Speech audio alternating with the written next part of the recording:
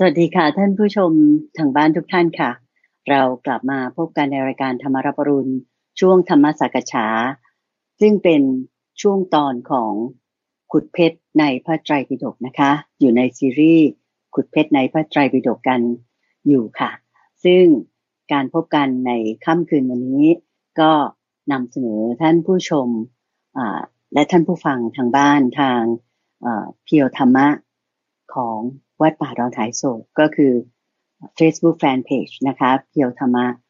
หลายๆท่านที่เป็นแฟนประจำของรายการก็คงจะต้องคอยตามชมแล้วก็ช่วยกรุณากดไลค์กดแชร์หรือ Subscribe กันให้เยอะๆเลยนะคะเพื่อว่าเราจะได้เผยแผ่หรือว่าเผยแพร่คำสอนขององค์พระสัมมาสัมพุทธเจ้าพร้อมกันกับรายการของเราซึ่งนำเสนอให้ท่านผู้ชมและท่านผู้ฟังได้รับฟังกันแล้วก็รับชมกันเป็นประจำทางสถานีวิทยุกระจายเสียงแห่งประเทศไทยนะคะเราพบกันในค่ำคืนวันนี้เป็นค่ำคืนของวันศุกร์ที่19กรกฎาคมค่ะปีพุทธศักราช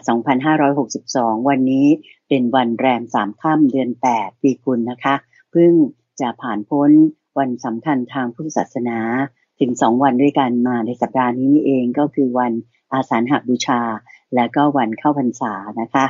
ค่ะก็ขอนำท่านผู้ชมและท่านผู้ฟังทางบ้านทุกท่านมากราบนมัสการพระอาจารย์พระมหาไพบูลย์อภิปุโนองค์พระอาจารย์ผู้อำนวยการศูนย์ปฏิบัติธรรมของวัดป่าดอนหายโศกและเป็นองค์ผู้จัดรายการประจำของทางรายการหรือองค์ปาฐกประจำของรายการกันเลยนะคะกราบนมัสการเจ้าค่ะพระอาจารย์เจ้าค่ะเจริญพรเจริญพรสาธุเจ้าค่ะพระอาจารย์พร้อมอยู่ที่กุฏิแล้วนะเจ้าค่ะที่จะไลฟ์กันในค่ำคืนวันนี้ทุกวันศุกร์20:00 น.อันนี้เป็นตารางที่เรามีนัดกันเป็นประจำอยู่ทุกสัปดาห์ส่วนเนื้อหาที่เราจะพูดกัน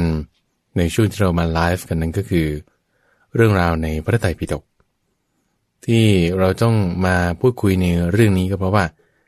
เพื่อให้ความรู้ของเราเนี่ยมันเป็นไปตามลำดับมีความกว้างขวางไล่กันไปทีละหน้าทีละข้อเลยหมดข้อนี้ไปข้อต่อไปจนหมดไปทีละหน้าจากทีละหน้าให้มันหมดไปทีละเล่มจากทีละ1เล่ม2เล่มก็ให้มันครบไปทุกเล่มนี่เราก็จะได้ศึกษาทำความเข้าใจ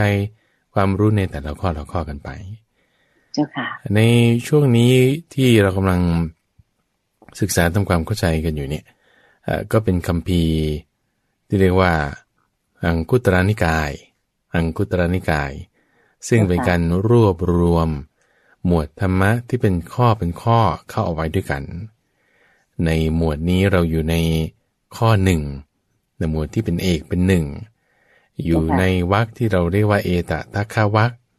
คือสาวกที่มีความเป็นเลิศในด้านต่างๆเอาเราไล่กันไปหลายรูปหลายท่านแล้วเริ่มมาจากท่านพระอัญญาโกณทัญญาท่านพระสารีบุตรไล่มาเนี่ยจนในวันนี้เนี่ยเรามาถึงข้อที่219คือเรื่องของท่านพระอานนท์ทีนี้พอพูดถึงเรื่องของท่านพระอานนท์เนี่ยท่านพระอานนท์ไม่ได้มีความสามารถคือเป็นเอตทัคคะในด้านเดียวเท่านั้นท่านยังมีความเลิศในถึง5ด้านด้วยกันก็จึงเป็นข้อที่219 20 21 22และ223 5ข้อนี้จะเป็นต้องบอกนิดนึงเกี่ยวกับเรื่องข้อนี่นะคุณเตือนใจว่าเนื่องจากว่าในคัมภีร์เนี่ยเราต้องมีวิธีการที่จะกลับมาที่ตัวแม่บทตัวหัวข้อนี่ตรงนี้แหละเขาจึงใส่เลขข้อไว้เพื่อที่จะให้ทราบตรงกันว่าในเรื่องราวที่คุณยกมาเนี่ยเป็นพุทธพจน์หรืออะไรเนี่ยมันอยู่ในเล่มไหนหน้าไหนข้อไหนตรงนี้ก็จึงมีที่มาของความเป็นเลขข้อถ้าจะพูดก็คือเหมือนในกฎหมายตามมาตราอะไรในที่คุณยกมาตราในประมวลนี้วรรคนี้หมวดนี้ข้อนี้มาตรานี้อย่างเงี้ยนะอันนี้ก็เป็นเลขข้อนี่ก็เหมือนกันซึ่งเรื่องหลักๆที่เรากำลังดูอย่างเนี้ยเนื่องจากว่าเลขข้อในแต่ละฉบับอาจจะมีความไม่เหมือนกันนับกันยังไงเนี่ยแตกต่างกันเราก็เอาจะเลขข้อจากฉบับของมหามกุฏมหาจุฬาลงกรณราชวิทยาลัยเล่มสีฟ้านี่ที่เป็นตัวบ่งบอกเลขข้อซึ่งอาจจะไม่ตรงกันนะกับถ้าท่านผู้ฟังท่านผู้ชม ใช้เลขข้อที่เป็นของฉบับมหามกุฏหรือฉบับของสยามรัฐนี่ก็จะแตกต่างกันทีนี้เรากำลังยกเลขข้อที่มาในฉบับของมหาจุฬาลงกรณราชวิทยาลัยเอาข้อ219ถึง223คือภิกษุรูปเดียวกันคือท่านพระอานนท์นี่คือมีความเป็นเลิศถึง5ด้านด้วยกันถูกต้องเป็นรูปเดียวเลยที่จะได้รับความสามารถมากใน5ข้อนี้พระพุทธเจ้าท่านก็ยกย่องท่านพระอานนท์มากอยู่แล้วเจ้าค่ะไม่ว่าจะเป็นเรื่องความเป็นยอดอุปถากความเป็นมีความสามารถในการจัดแจงคนเข้าคนออกอะไรต่างๆที่เราจะมาคุยกันก็คือในตอนนี้วันนี้เนี่ยเราจะพูดถึงเรื่องของท่านพระอานนท์กันเจ้าค่ะล้วนๆเลยนะเจ้าค่ะพระอานนท์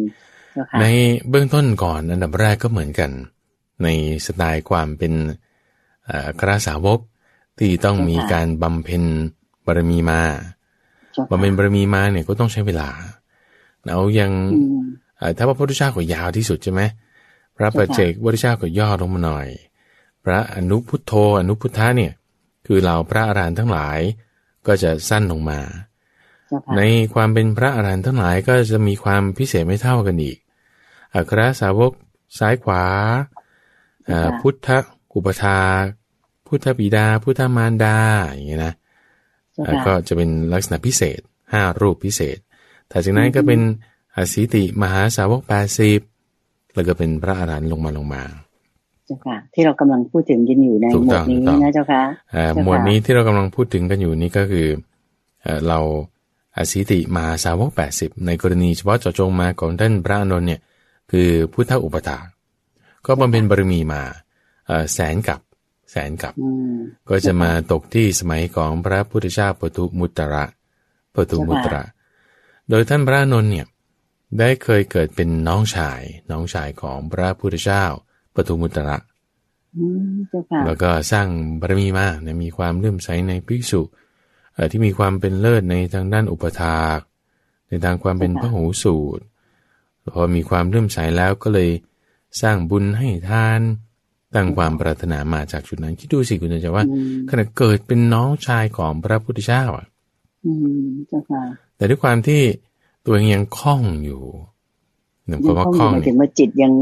คล่องอยู่ในสิ่งที่อยากเป็นอยากมีก็จึงฟังธรรมอยู่แต่ไม่บรรลุธรรมฟังธรรมจากพระพุทธเจ้านี่นะแต่ไม่บรรลุธรรมเพราะฉะนั้นเนี่ยไม่ได้หมายความว่าคนที่ฟังเทศฟังธรรมแล้วไม่ได้บรรลุเนี่ยจะแบบไม่ได้มีความสามารถอะไรอาจจะตั้งความปรารถนาไว้ก็ได้จะตั้งความปรารถนาไว้ได้อย่างกรณีหลายๆรูปที่เราคุยกันผ่านมาเนี่ยท่านก็ตั้งความปรารถนาไว้ก็จึงไม่บรรลุกรณีของท่านพระอานนท์นี้ก็เหมือนกันเนี่ยตั้งความปรารถนาในความเป็นเอตตะคะนี้เอาไว้ก็เลยยังไม่บรรลุธรรมทีนี้พอตั้งความปรารถนาไว้สร้างบุญแล้วก็หลังจากนั้นเนี่ยหลังจากการตั้งความปรารถนานี้ก็ต้องไปเกิดไปตายอีกอยู่นานมากคือแสนกับเนี่ยนะซึ่งนานมากนี่ในช่วงที่กำลังบำเพ็ญบารมีนี่ก็มีอยู่ครั้งหนึ่งได้เคยเกิดเป็นผู้หญิงเคยเกิดเป็นผู้หญิงด้วยท่านพระอานนท์เนี่ยนะหรือแม้แต่พระพุทธเจ้าเราก็เคยเกิดเป็นผู้หญิงเพราะว่าในชาติก่อนนั้นเนี่ยได้ไปทำผิดศีลข้อ3คือเรื่องของการมีสุมิจฉาจารการประพฤติผิดจารีตในหญิงที่มีคนรักษาไว้พอตายหลังจากชาตินั้นเราก็ไปตกนรกจะไปอยู่นานมากตกนรกอยู่นานมากแล้วก็มาเกิดเป็นสัตว์เดรัจฉานที่เขาตอนมาเกิดเป็นหญิงหมันมาเกิดเป็นกระเทยแล้วก็มาเกิดเป็นผู้หญิงแล้วก็ถึงจะค่อยมาเกิดเป็นผู้ชายลำดับขั้นจะเป็นอย่างนี้มันก็จะมีในชาดกบางเรื่องราวที่เขากล่าวถึงไว้ว่าธิดาของเศรษฐีหรือว่าธิดาของครบดีเอาแล้วทำไมเป็นพระอานนท์อย่างเงี้ยนะก็มีชาติหนึ่งที่ระบุไว้ก็เพราะว่าด้วย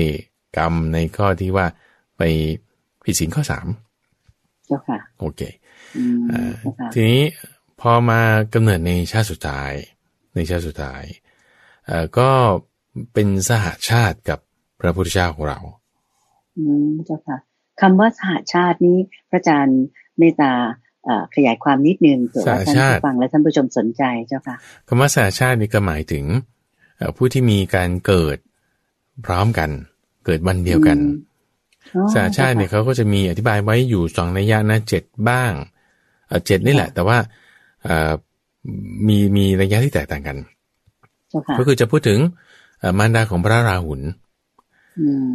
พระพุทธเจ้าใช่ไหมที่เกิดพร้อมกันกับพระพุทธเจ้าเนี่ยคือวันเพ็ญเดือน6เนี่ยนะวันวิสาขบูชาเนี่ยก็จะมีมารดาของพระราหุลท่านพระอานนท์ชนะอมาตย์กาลุทายีอมาตย์ม้ากันตกะต้นพระศรีมหาโพธิ์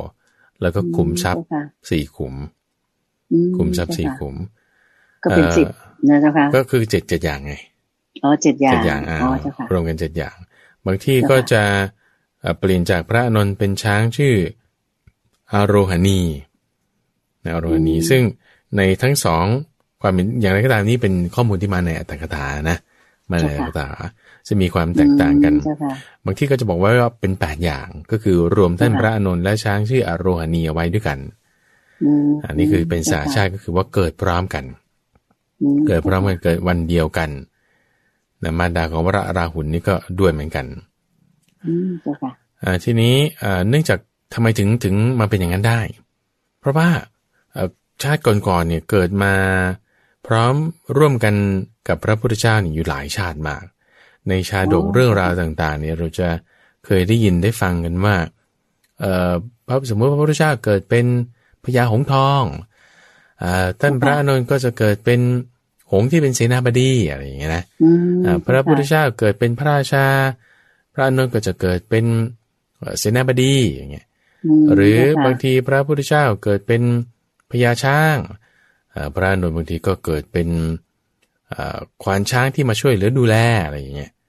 บางทีก็สลับกันไปสลับกันมาอย่างเงี้ยมีเป็นเจ้าค่ะแล้วก็เหมือนเกื้อกูลแล้วก็ส่งเสริมมีเพียงข้างพระพุทธเจ้ามาหลายชาตินะเจ้าค่ะถูกต้องแม้ในชาติสุดท้ายก็ยังเกิดเป็นสหชาติกันนี่มีความสำคัญเกิดวันเดียวกันใช่เจ้าค่ะทีนี้พอเกิดขึ้นเป็นญาติกันเป็นสหชาติกันแล้วก็เป็นตระกูลอยู่ในสากยะเหมือนกันแล้วเนี่ยพระพุทธเจ้าก็ตอนเป็นโพธิสัตว์ใช่ไหมก็ออกบวชมันเป็นความเพียรอยู่6 ปีกว่าจะได้กลับมาที่กรุงกบิลพัสเนี่ยก็2 ปีกว่า2 ปีกว่ากลับมาแล้วก็มาถึงกรุงกบิลพัสมีปาฏิหาริย์อะไรต่างๆเกิดขึ้นแล้วก็มีพวกเจ้าชายสากยะเนี่ยออกบวชด้วยกันทั้งหมด6 องค์ด้วยกันรวมในอุบาลีด้วยเป็นช่างตัดผมนี่ก็เป็น7ที่ออกบวชด้วยกันในครั้งนั้นก็มีเจ้าพัทยะเจ้าอนุรุทธะเจ้าพักคุแล้วก็เจ้าชายกิมพิละเจ้าชายเทวทัตแล้วก็พระอานนท์6 รูปด้วยกัน6 องค์แล้วยังมีนายภูษามาลาคือช่างตัดผมที่ชื่อว่าอุบาลี7 องค์ด้วยกันออกบวชพร้อมเพื่อที่จะติดตามพระพุทธเจ้าเพราะว่าชาวสักยะเจ้าชายสักยะมากมายก็ออกบวชแล้วนี่เป็นญาติกันทำไมจะไม่มีใครบวชอย่างเรื่องที่เราคุยกันไปในกรณีของท่านพระอนุรุทธะด้วยท่านกิมพิลาด้วยเนี่ยนะนี่เรามาถึงท่านพระอานนท์ละท่านพระอานนท์ก็ออกบวชรายละเอียดตรงจุดนี้ก็คือว่าเวลาออกบวช6 รูปเนี่ยก็ให้นายภูษามาลาคืออุบาลีเนี่ยบวชก่อนทำไมถึงทำอย่างนั้นเพราะว่าพวกเจ้าสักยะเนี่ยมีทิฏฐิมานะสูงก็จะมีคำพูดที่เรียกว่าทิฏฐิพระมานะกษัตริย์อย่างนี้ที่ว่าบอกก็ถือกันมากมีถือตัวว่าฉันเป็นเจ้าฉันเป็นอะไรอย่างเงี้ยเพื่อที่จะทำลายทิฏฐิมานะแห่งตนตรงนี้ก็จึงมีความคิดว่าเอาจังงั้นให้คนปุถุชนธรรมดานี่แหละไม่ได้มีเชื้อเจ้าอะไรคือนายอุบาลีเป็นช่างตัดผมเนี่ยบวชซะก่อนใครบวชก่อนก็จะต้องกราบคนนั้นอย่างเงี้ยนะเอาเราจะได้แบบว่าฝึกตนให้ยิ่งขึ้นไปก็เลยตกลงกันว่าให้ท่านอุบาลีในภูษามาลาเนี่ยบวชก่อนใช่ทีนี้พอบวชแล้วนี่คือเข้าสู่การประพฤติพรหมจรรย์แล้วเรื่องราวที่เกี่ยวกับท่านพระอานนท์เนี่ยก็มีมากอันดับแรกก่อนก็คือ พอหลังจากบวชมาแล้วก็มาได้ฟังธรรมของท่านพระปุณณมันตนีบุตรเรื่องของท่านพระปุณณมันตนีบุตรนี่เราก็ได้เคยพูดกันไปแล้วนะท่านพระอานนท์ใช่ได้ฟังธรรมของท่านพระปุณณมันตนีบุตรแล้วก็ได้บรรลุเป็นโสดาบันได้บรรลุเป็นโสดาบันบทแห่งธรรมที่ได้ฟังเนี่ยก็คือเรื่องเกี่ยวกับทิฏฐิมานะว่าจะทำยังไงถึงจะทำลายทิฏฐิมานะได้โอ้ก็เพราะว่ามีความอยากมีความยึดถือในอะไรในขันธ์ห้าในขันธ์ห้าพอได้ยินได้ฟังเรื่องว่าเราจะต้องทำลายความยึดมั่นถือมั่นในขันธ์ทั้งห้าขันธ์ทั้งห้ามีอะไรรูปเวทนาสัญญาสังขารวิญญาณมันยึดถือเป็นยังไงยึดถือว่าเป็นตัวเราของเรานี่พอฟังแยกแยะแจกแจงในเรื่องขันธ์ห้าความยึดถือให้ปล่อยวางซะก็มีความเข้าใจที่ถูกต้องมีทิฏฐิความมีที่ถูกต้องว่าก็น่าไม่เที่ยงเป็นทุกข์เป็นอนัตตาสิ่งใดไม่เที่ยงเป็นทุกข์มีความแปรปรวนเป็นธรรมดาไม่ควรจะยึดถือว่าสิ่งนั้นเป็นตัวเราของเราก็บรรลุธรรมขึ้นมาโอเคอันนี้คือเรื่องราวจนกระทั่งถึงบวชแล้วได้เป็นโสดาบันละทีนี้พระพุทธเจ้าเนี่ยหลังจากที่ตรัสรู้แล้วอยู่ตั้ง20 ปีคุณใหญ่ที่ว่าไม่ได้มีอุปถากที่เป็นประจำบางคราวเนี่ยก็ท่านพระนาคสมาละอุปถากบ้างบางคราวก็ท่านพระนาคิตะบ้างท่านพระอุปวานะบ้างท่านพระสุนัขคัตตะบ้างท่านจุนทัสสามเณรบ้างท่านสาคตะบ้างท่านพระเมขียบ้างนี่6 รูปที่ใช่ที่ปรากฏชื่ออยู่ว่าได้เคยอุปถากพระพุทธเจ้าถือบาตรจีวรไปบ้างซักผ้าบ้างหรือเดินทางไปร่วมกันอันนี้คือแบบว่าจะ on off off คนนั้นเปลี่ยนมาเปลี่ยนไปในช่วง20 ปีแรกในช่วง20 ปีแรกนานทีเดียวนะเจ้าค่ะใช่ใช่จนกระทั่งว่าอีก20 ปีหมายถึงว่าอีกช่วง25 ปีท้ายก็เลยมีความคิดว่าน่าจะมีเหล่าภิกษุสงฆ์นี่นะมีคนคิดว่าน่าจะมีอุปถากที่เป็นแบบว่าเฉพาะเจาะจงไปเลยเนี่ยสำหรับพระพุทธเจ้ารูปเดียวไปเลยใครจะมาทำหน้าที่นี้ได้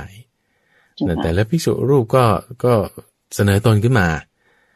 เริ่มจากท่านพระสารีบุตรนี่เลยวันนี้ข้าพระองค์ขอเป็นอุปถากพระพุทธเจ้าก็บอกโอ้นี่สารีบุตรเธอเป็นอัครสาวกในทางด้านเบื้องขวาที่จะมีปัญญามากเลยนะภาระนี้ไม่ใช่ของเธอแต่ภาระนี้จะต้องเป็นของคนอื่นเพราะว่าพระสารีบุตรให้ไปแสดงธรรมแต่คนที่จะอยู่ด้วยดูแลอุปถัมภ์ให้เป็นรูปอื่นแล้วก็มีความคิดกันว่าเนี่ยน่าจะเป็นท่านพระอานนท์แต่ว่าท่านพระอานนท์นี่ก็ยังนั่งนิ่งอยู่คือข้อมูลนี้นะคุณใจคือเขาเล่าต่อๆกันมานะอยู่ในส่วนที่ว่าเป็นอรรถกถาเจ้าค่ะเพราะฉะนั้นเนี่ยบางคนก็จะมีความเข้าใจว่าอรรถกถาเนี่ยมีคำอธิบายที่อาจจะเหมือนกันบ้างต่างกันบ้างอันนี้มันก็จะมีเป็นบางจุดแต่ที่อย่างไรก็ตามเนี่ยข้อมูลพวกนี้มันมีอยู่พอมีอยู่เนี่ยเราก็เอามาเล่าให้ฟังบางคนอาจจะเห็นด้วยไม่เห็นด้วยเดี๋ยวเราค่อยมาวิเคราะห์กันทีนี้พอหลังจากที่ท่านพระนนท์เนี่ยนิ่งอยู่พวกเหล่าภิกษุก็คิดว่าพระนนท์เนี่ยน่าจะทำหน้าที่นี้ได้ทีนี้ในการที่งั้นจะขอเป็นอุปถากพระพุทธเจ้าเนี่ยแต่ว่าด้วยมีการเงื่อนไขนะขอห้ามคือไม่อยากได้4 อย่างนี้แล้วก็ขอให้ได้4 อย่างนี้นี่ก็เป็นเงื่อนไขขึ้นมาตั้งขึ้นมาเงื่อนไขอะไรเงื่อนไขข้อแรกเนี่ยก็คือว่าขอให้พระพุทธเจ้าเนี่ยไม่ต้องให้จีวรอันประณีตกับตัวท่านพระอานนท์ขอให้เรื่องจีวรอาหารบิณฑบาตนี่คือเรื่องเกี่ยวกับปัจจัย4ละ2 อย่างที่อยู่อาศัยด้วยที่อยู่อาศัยในเกี่ยวกับเรื่องกุฏิว่าจะไม่ได้อยู่ในกุฏิเดียวกันกับพระพุทธเจ้าแล้วก็เรื่องอาหารบิณฑบาตว่าขอให้แบบไม่ต้องพาไปในที่บิณฑบาตด้วยกันปัจจัย4นะเห็นไหมจีวรที่อยู่อาศัยแล้วก็อาหารบิณฑบาตแล้วก็ไปในที่นิมนต์4 อย่างนี้ทำไมถึงมีการบอกเหตุผลไหมเจ้าค่ะใช่ก็มีคำอธิบายในนี้อัตถกถาอธิบายว่าที่ไม่ต้องการ4 ข้อนี้เนี่ยเพราะว่าไม่ต้องการให้คนอื่นเนี่ยมาเข้าใจว่าเนี่ยมาเป็นอุปถากพระพุทธเจ้าเนี่ยเพราะว่าต้องการพวกปัจจัย4เหล่านี้ เจ้าค่ะ ไม่ต้องการข้อนี้ซึ่งในความเห็นของธรรมะเองนะคุณใจในข้อสุดท้ายที่บอกว่าเอาถ้าพระพุทธเจ้าไปไหนไปฉันในที่ไหนแล้วไม่ไปด้วยมันจะใช่ไหมแปลกอยู่นะเจ้าค่ะแปลกอยู่เพราะว่าเหมือนผู้ติดตามหรือว่าผู้คอยรับอุปถากอยู่เรื่อยๆเนี่ยก็สมควรที่จะต้องติดตามไปในทุกที่ถูกไหมคะใช่จุดนี้ก็คืออาจจะคือข้อนี้ก็อาตมาก็มีความเห็นต่างกันทีนี้ยังบางทีเราอาจจะไม่เข้าใจในบริบทในสมัยนั้นก็ได้นะว่าสังคมลักษณะการเดินทางหรือเงื่อนไขต่างๆมันเป็นยังไงอันนี้ก็ยกไว้ตอนนี้ข้อมูลมีมาอย่างนี้ก็เล่ากันไปส่วนอีก4 ข้อหนึ่งนี่ว่าขอให้ได้ขอให้ได้มีอะไรบ้างเจ้าคะ1ถ้าบอกว่าท่านพระอานนท์เนี่ยรับนิมนต์ไว้ที่ไหนก็ขอให้พระพุทธเจ้าเนี่ยไปให้เจ้าค่ะก็จะคือตัวเองไม่ไปด้วยละแต่ว่าขอให้พระพุทธเจ้าเนี่ยไปตามที่ตนเองนี่ร้องขอไว้ใช่ข้อที่2ถ้าบอกว่ามีคนมาจากที่อื่นๆมาทางไกลบ้างอะไรบ้างเนี่ยแล้วมาขอเข้าพบถ้าตัวท่านพระอานนท์เห็นว่าเวลาเหมาะสมอะไรต่างๆก็ขอให้เข้าพบได้ข้อที่3ถ้าบอกว่าตัวท่านพระอานนท์มีคำถามข้อสงสัยอะไรสักอย่างใดอย่างหนึ่งขอให้ถามได้ตลอดเวลาแล้วก็ข้อที่4เนี่ยถ้าบอกว่าได้แสดงธรรมที่ไหนโดยที่ท่านพระอานนท์ไม่ได้อยู่ด้วยขอให้มาแสดงซ้ำอีกครั้งหนึ่งเพื่อให้ได้ฟังด้วย4 ข้อทำไมถึงขอ4 ข้อนี้ท่านให้เหตุผลเอาไว้แต่ก็เพราะว่าคือจะได้ไม่ต้องถูกตำหนิติเตียนว่าอ้าวเนี่ยทำไมอยู่กับพระพุทธเจ้าแล้วถึงไม่รู้ไม่ได้ฟังหรอว่าพระพุทธเจ้าสอนอะไรบ้างอย่างเงี้ยนะเจ้าค่ะคนเดินทางไกลมาทำไมจะไม่ได้เข้าพบหรือว่านี่ขนาดเป็นอุปถากพระพุทธเจ้าเนี่ยรับกิจนิมนต์ตรงนั้นตรงนี้ทำไมไปให้ไม่ได้อย่างเงี้ยก็กลัวกระหาใน4 ข้อนี้ท่านก็รอบคอบดีนะเจ้าค่ะก็มีความคิดละเอียดละออก็มีความคิดละเอียดละออก็ตรงนี้เราเป็นข้อมูลมาฉะนั้นในช่วง25 ปีท้ายก็คือท่านพระอานนท์เนี่ยก็ไปด้วยกันเลยกับพระพุทธเจ้าเป็นเหมือนกับเงาตามตัวไปเลยพระพุทธเจ้าไปที่ไหนท่านพระอานนท์ก็ไปด้วยตรงนี้คำพูดตรงนี้ทำให้อาตมาเข้าใจว่าแล้วทำไมถึงจะไม่ไปในที่นิมนต์ด้วยกันอย่างเงี้ยนะอย่างไรก็ตามก็เป็นแบบนี้อยู่25 ปีในอยู่25 ปีทำหน้าที่หมดทุกอย่างจัดน้ำฉันน้ำใช้เตรียมไม้ชำระฟันจัดที่นอนที่นั่งตามไปด้วยหมดแล้วก็เหมือนตามหลังไปแล้วก็ในกรณีที่พระพุทธเจ้าเจ็บไข้ได้ป่วยจุดไหนท่านก็จะเป็นคนที่คอยดูแลมีอยู่สมัยหนึ่งปวดท้องพระพุทธเจ้าเนี่ยปวดท้องทำไมถึงปวดท้องท่านก็ให้เหตุผลว่าเพราะว่าอดอาหารตอนทำความเพียรทำทุกขกิริยา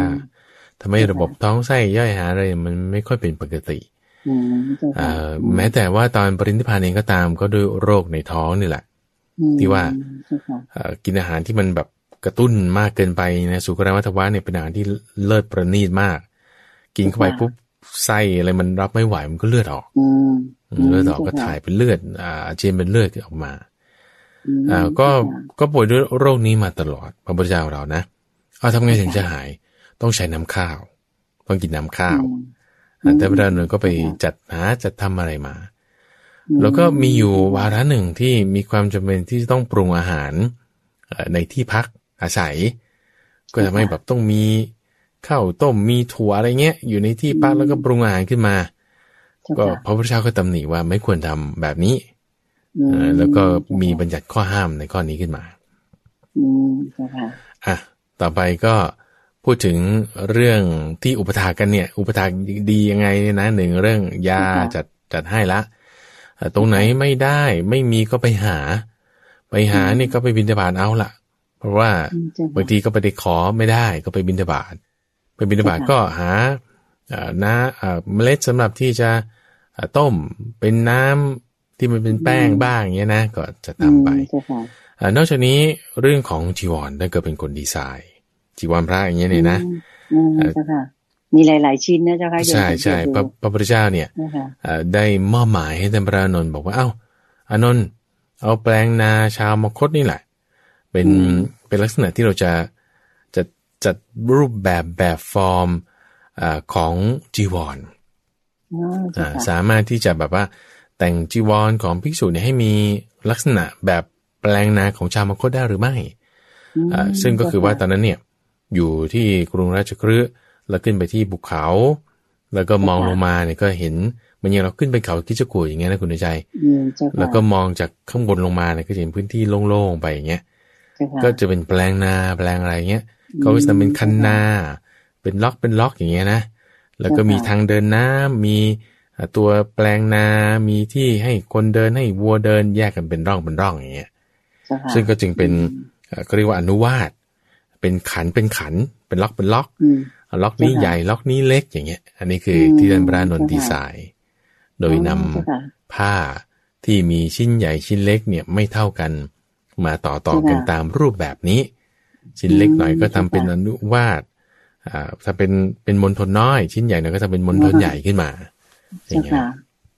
ก็เป็นเหมือนแบบฟอร์มมาถึงปัจจุบันแม้ว่าเราจะมีผ้าเยอะแต่ก็ต้องทำให้เป็นแปลงนาแบบฟอร์มใช่แบบฟอร์มนี้แล้วนี่คือเรื่องเกี่ยวกับยารักษาโรคใช่ไหมเรื่องเกี่ยวกับผ้าเนาะที่พักอาศัยท่านก็เป็นคนจัดการท่านก็เป็นคนจัดการรู้เวลาที่พระพุทธเจ้าจะเข้าพักรู้เวลาที่ท่านจะตื่นรู้เวลาที่เหมาะสมข้อดูแลความปลอดภัยแล้วก็ท่านเนี่ยเป็นคนที่มีความสังเกตสังการละเอียดเรียบร้อยพระพุทธเจ้าจะทำอะไรเนี่ยท่านจะแบบรู้หมดอย่างเช่นจะขยับตรงนี้ปุ๊บเนี่ยท่านก็จะรู้แล้วเนี่ยจะนั่งหรือว่าจะลุกหรือว่าจะอะไรอย่างเงี้ยก็จะแบบรู้กิจที่ตัวเองจะต้องทำได้เอาแค่ว่ายิ้มคุณใจยิ้มแบบแย้มพระโอษฐ์นิดเดียวก็เป็นที่ให้ท่านพระอานนท์เนี่ยสังเกตเห็นแล้วก็มาถามอยู่ในหลายๆพระสูตรหลายๆเรื่องราวอย่างเช่นแย้มพระโอษฐ์ทำไมใช่ไหมใช่อย่างเช่นไปบางครั้งไปบิณฑบาตอย่างเงี้ยก็ไม่แน่ใจเหมือนกันว่าก็เดินต่อกันไปอย่างนี้ใช่ไหมพระพุทธเจ้าเป็นหัวแถวต่อมาเนี่ยแล้วพอพระพุทธเจ้าแย้มแล้วท่านพระอานนท์รู้ได้ยังไงอย่างเงี้ยอาจจะแบบอาจจะมองจากคืออัตถกถาท่านแก้ไว้คุณใจว่าพอแย้มปุ๊บเนี่ยเหมือนกับว่าก็จะเห็นมุมของฟันนิดนึงอย่างเงี้ยนะแล้วก็มีเหมือนกับแสงวาบปรากฏขึ้นเป็นคิวเป็นนิมิตให้ท่านพระอานนท์ได้ทราบหรือบางทีเอียงตัวนิดนึงอย่างเงี้ยแล้วก็ยิ้มก็เห็นมุมปากนิดนึงก็อาจจะสังเกตเห็นได้ก็อาจจะเป็นอย่างนั้นแล้วก็ถามอยู่ในหลายๆวาระไม่ว่าจะเป็นเรื่องราวเริ่มต้นมาในมัคคเทวสูตรเป็นเรื่องราวเริ่มต้นมาอีกหลายๆพระสูตรที่ได้ปรารภว่าพอถึงตรงนี้ปุ๊บเนี่ยนั่งอยู่ตรงนี้ปุ๊บโอ้แย้มยิ้มขึ้นมาอย่างเงี้ยตรงนี้เคยมีเรื่องราวเกิดอย่างนี้เกิดขึ้นหลายๆที่เลยไม่ใช่แค่เฉพาะตอนไปบิณฑบาตแต่พอนั่งลงแล้วก็มีเรื่องราวก็จะพูดถึงอธิบายในสถานที่นั้นใช่ค่ะทีนี้ก็เป็นเรื่องของนี่ละต่อไปเป็นอะไรเจ้าค่ะต่อไปก็คือท่านเนี่ยจะมีความสังเกตแล้วก็สอบถามพระพุทธเจ้าทุกอย่างโดยได้พรในข้อที่ว่าถ้ามีคำถามเรื่องอะไรเนี่ยขอให้ถามได้ตลอดขอให้ถามได้ตลอดใช่แล้วก็มีคำถามเกี่ยวกับเรื่องของทำไมพระสัทธรรมเนี่ยถึงตั้งอยู่ได้นานได้ขอไปคำถามเรื่องเกี่ยวกับพระสัทธรรมตั้งอยู่ได้นานหรือไม่นานเนี่ยเป็นคำถามของท่านพระสารีบุตรท่านพระอานนท์เนี่ยถามถึงเรื่องอุโบสถของพระพุทธเจ้าแต่ละพระองค์คือพระพุทธเจ้าเนี่ยพอเทศเรื่องพระพุทธเจ้าแต่ละพระองค์เป็นอย่างนี้มาอย่างนี้ใช่ปะแล้วก็สงสัยถึงว่าแล้วอุโบสถเนี่ยการลงอุโบสถของพระเนี่ยนะคุณใจก็คือในปัจจุบันเนี่ยอย่างในทุกวันพระ15 ค่ำทุกวันพระ15 ค่ำเนี่ยหมู่ภิกษุเนี่ยจะต้องไปรวมกันเพื่อที่จะลงอุโบสถกิจกรรมในการลงอุโบสถก็คือเอาศีลของพระทั้งหมด227ข้อเนี่ยมาทบทวนกันโดยจะมีผู้หนึ่งยกศีลทั้งหมด224ข้อขึ้นแสดงก็สวดไปเลยสุนันตุเมพันเตสังโฆตะประมาณสักเกือบชั่วโมงนึงนี่แหละทุกรูปก็ฟังทำความเข้าใจไปอย่างเงี้ยนะทุก15 วันท่านพระอานนท์ก็มีความใคร่ในการที่จะศึกษาความรู้เป็นพหูสูตรซึ่งตำแหน่งนี้เนี่ยไม่ใช่มีท่านพระอานนท์คนเดียวเท่านั้นที่ได้นะความเป็นพหูสูตรเนี่ยก็ยังมีท่านพระราหุลก็ได้เหมือนกันในความเป็นพหูสูตร ท่านพระอานนท์นี่ก็สังเกตว่าศึกษาทำความเข้าใจเรื่องพระพุทธเจ้าท่านพระพุทธเจ้ามีหลายพระองค์ต่างๆกันมาเป็นอย่างนี้25อย่างความสูงอายุแล้วเรื่องอุโบสถเป็นยังไงนี่จะสังเกตได้ว่าความที่คนเรามันจะเป็นพหูสูตรท่านก็จะต้องแบบสอบถามทวนถามกับคนผู้รู้อะไรต่างๆอยู่เสมอนี่ก็เป็นแง่มุม1.1ที่ให้เรารู้ได้ว่าท่านมีความละเอียดรอบคอบเจ้าค่ะนอกจากรายละเอียดตรงนี้แล้วเรื่องการจัดการในหมู่คณะการจัดการในหมู่คณะท่านก็ดูแลด้วยเหมือนกันโดยมีสมัยหนึ่งที่ตอนนั้นอยู่ที่บุพารามที่เมืองสาวัตถีบุพารามอยู่ที่เมืองสาวัตถีก็วัน15 ค่ำเรื่องการลงอุโบสถนี่แหละปรากฏว่าหมู่สงฆ์นี่เยอะมากอยู่ในที่นั้นใช่ไหมปฐมยามก็คือช่วง6 โมงเย็นจนถึง4 ทุ่มผ่านไปแล้วก็ยังไม่เริ่มแสดงอุโบสถว่าศีลของพระมีกี่ข้อมันต้องใช้เวลาเหมือนกันนะแล้วก็ทำไมยังนิ่งกันอยู่นิ่งกันอยู่ผ่านไปถึงมัชชิมยามคือตั้งแต่4 ทุ่มจนถึงตี 2พอหมดตี 2แล้วใกล้ตี 2นี่ก็ยังไม่แสดงก็เลยทูลเตือนพระพุทธเจ้าขึ้นพระพุทธเจ้าก็นิ่งไว้ตั้งแต่ปฐมยามมัชชิมยามจนกระทั่งถึงปัจฉิมยามในตอนสุดท้ายของราตรีก็จะสว่างแล้วอีกประมาณสัก45 นาทีชั่วโมงนึงจะสว่างแล้วก็เลยตื่นขึ้นพระพุทธเจ้าก็จึงบอกท่านพระอานนท์ว่านี่ที่ประชุมไม่บริสุทธิ์หมู่ภิกษุเนี่ยมีภิกษุรูปหนึ่งที่มีศีลไม่บริสุทธิ์คำว่ามีศีลไม่